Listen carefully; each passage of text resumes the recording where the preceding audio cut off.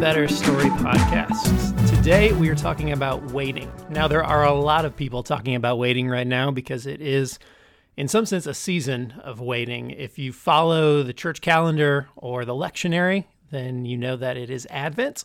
I don't know if you grew up with Advent or the church calendar or not. I did not. I had no idea what Advent was until one day when my grandparents brought me home an Advent calendar, and they're like, you open each little box every day before Christmas, and there's a chocolate in there. I was like, this is stupid.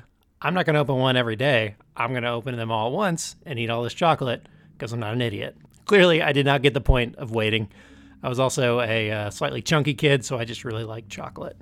Anyway, whether you grew up with Advent or not, and whether you're celebrating Advent or not, whether you're in a season of waiting, waiting is something that we all experience from time to time. And so I want us to look at an old story, as we always do, and one that is actually being talked about and used in Advent a lot about waiting, and see what it says to us when we are in a sort of forced season of waiting, when things aren't going how you wanted them to and you're forced to wait it out. But then also see how it pushes us to stop waiting and how it does both those things at once. So the story is out of Mark 1, and it's just a few lines about John the Baptist. Now, generally during Advent, people read about John the Baptist because it's sort of this like preparation thing where he's preparing the way for God and for Jesus. And so let's check it out and see what it has to say. I'm actually going to read it because it's only about 5 verses. It says, "And so John the Baptist appeared in the wilderness, preaching a baptism of repentance for the forgiveness of sins. The whole Judean countryside and all the people of Jerusalem went out to him, confessing their sins. They were baptized by him in the Jordan River. John wore clothes made of camel's hair with a leather belt around his waist, and he ate locusts and wild honey. And this was his message. After me comes the one more powerful than I, the straps of whose sandals I am not worthy to stoop down and untie. I baptize you with water, but he will baptize you with the Holy Spirit." Not a very Christmassy verse, right? Like that doesn't actually have a whole lot to do with little baby Jesus. But like I said, it's a story that people look at in Advent. It's a story that has to do with waiting.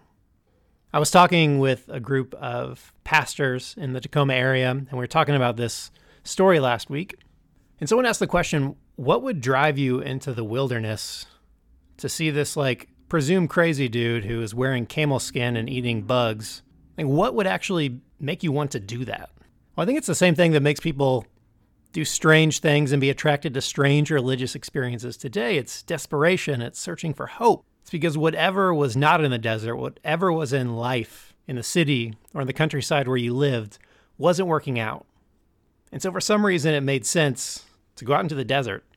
And it wasn't like a drive out into the desert. You had to like walk out into the desert. It was like an intense hike out to see this crazy looking dude. And it's what people did throughout Jewish history whenever life wasn't working out the way they wanted it to, whenever they were sick of waiting, whenever they felt like God had just abandoned them. And so the audience that this guy, John the Baptist, who is probably looking pretty crazy, is talking to is an audience who knows what it means to wait, and not just like wait in line at a store or be inconvenienced, but to actually see like everything that you hope for life not turn out the way that you wanted to. To have life just sort of persistently push you down and slowly crush you. And so this story does 2 things, I think, for the listeners. It teaches them how to wait, how to continue enduring when life is just really bad. But then it also tells them to stop waiting, like 2 opposite things. So let's check out how this is working. And I think it'll have something to say to us when we're in a season of waiting, or when life isn't turning out the way that we wanted it to. So there are times that life forces us and forces other people, like these ancient folks, to wait. There's nothing you can do about it. Life took us in a different direction than we thought it was going to. Whatever our expectations were didn't pan out. And that's true for these people. Specifically, like spiritually and politically, this was true for them. Their conception of God had failed them. There wasn't like one Jewish way to think about God back then, but at least in a lot of the streams of thought that were prominent within this sort of like cultural religious experience of ancient Judaism, there was this idea that if they were faithful to God, they would eventually be autonomous again. They wouldn't be passed around from empire to empire like they had been for hundreds of years. And by the time John's on the scene, and by the time these people are out in the desert, desperate for hope, that conception of God had pretty much failed them. It had been hundreds of years, and they still weren't autonomous. And the story takes us to a really weird place in the face of this sort of waiting. and that's repentance. Now, I don't know about you, but my fundamentalist evangelical baggage and background makes me cringe when I hear repentance a little bit. I think about some sweaty preacher yelling at me to repent and heaping shame on me and being emotionally manipulated to go up front and cry and make some kind of commitment to faith. That's not what's going on here. That's not at all what's happening. What's actually happening here isn't what we have in mind with our sort of American version of repentance. It's actually more of a making space for something new, for something unexpected. Because their concepts of God had failed them, this sort of repentance was clearing out some of that space so that they could welcome a new understanding of God, a new understanding of life. This isn't unique just to Jewish or Christian tradition. It's a part of a lot of spiritual traditions. Rumi, the Muslim mystic and poet and writer, says this. He says, "Your task is not to seek love, but merely to seek and find all the barriers within yourself that you have built against it. Our task is to make space." And so this repentance and this baptism that John was having them take part in was this sort of way of clearing out some of their misconceptions, some of their failed conceptions of God and of life and their expectations. It wasn't a way preparing them for something different.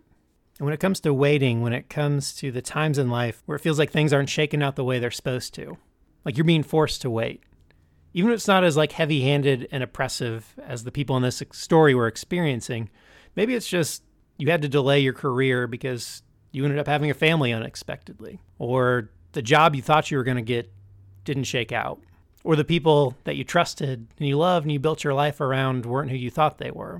Or you wake up one day and you just realize the life that you have isn't the life that you imagined you would have someday.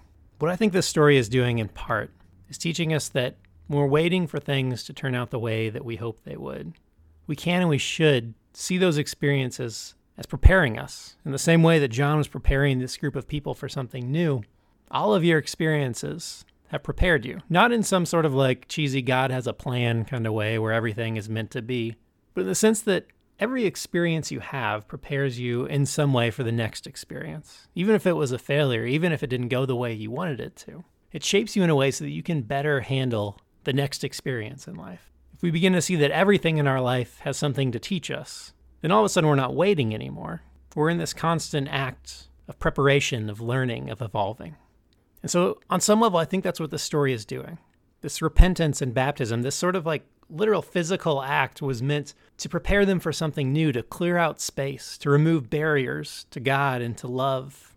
But the story is also pulling them in the opposite direction. It's telling them to not wait. So there are times in life where we are sort of forced to wait, where for one reason or another, you can't change a lot of the circumstances in your life. But then there are a lot of things we can change. There are times where we shouldn't be waiting. And what John was doing in this story was actually calling them into action, specifically through this act of baptism. Now, again, baptism may have some weird spiritual and cultural connotations for you. Kind of throw those out for a second. They had none of those back then. Baptism for this crowd in some way was a political act.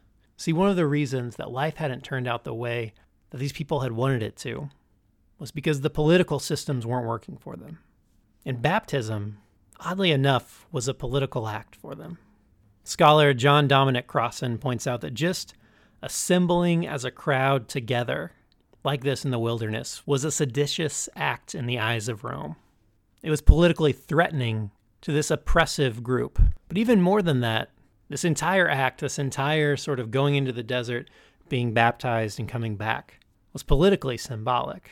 Again, John Dominic Crossan points out that for these people doing it, this would have conjured a very specific image in their head. Going into the desert, entering into the Jordan River, and then re-entering back into their land, the promised land, into Israel. It would have conjured up images of Exodus, of being oppressed and enslaved by a group of people.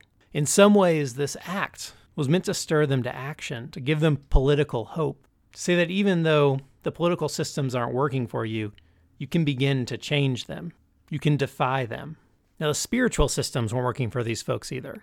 It's really interesting. The text, if you remember, if you're looking at it, says that these people were going out to receive the forgiveness of sins through baptism. Now, again, we have all these sort of cultural connotations of that phrase that may not be helpful or accurate to what they were experiencing. But they had a mechanism to forgive their sins. They would go to the temple and they would offer sacrifices, and their sins were forgiven. But the problem was the spiritual systems weren't working for them either, because at this point, the only place that they could legally go and offer a sacrifice was Jerusalem.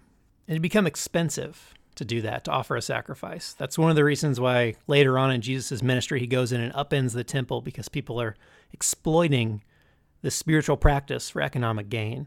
And so if you were poor, if you lived in the country and didn't have access to money or couldn't easily make it to Jerusalem, then this spiritual act, this spiritual system wasn't working for you. And so what John does is he creates an alternative. He goes out into the desert, far away from Jerusalem, and he develops a different practice for the forgiveness of sins. The spiritual systems and structures and powers that were in place were only working for the wealthy, for the city dwellers, for the people who had access to it. And so John just says, fine, let's do something different. And so what I think this story is trying to do, to some extent, is saying, if your political systems, if your spiritual systems, if your life is not working for you, if it's not working the way that you wanted it to or expected it to, if it's not treating everyone well, change them. Make it different. Create an alternative. For a lot of these people who are going out into the desert, they've been told to wait and wait and wait. And eventually they'd be delivered. And in some ways, John is saying, stop waiting. This isn't working for you, do something different. So many times in life, we act like if we just wait long enough, something will come in and change drastically. We'll be discovered and successful all of a sudden. Or we'll get that right break. Or we'll be happy when fill in the blank. We postpone our happiness. We postpone our contentment. We postpone acting justly and living generously. We postpone those things into the future and say that someday we'll get around to it. Someday life will work out better.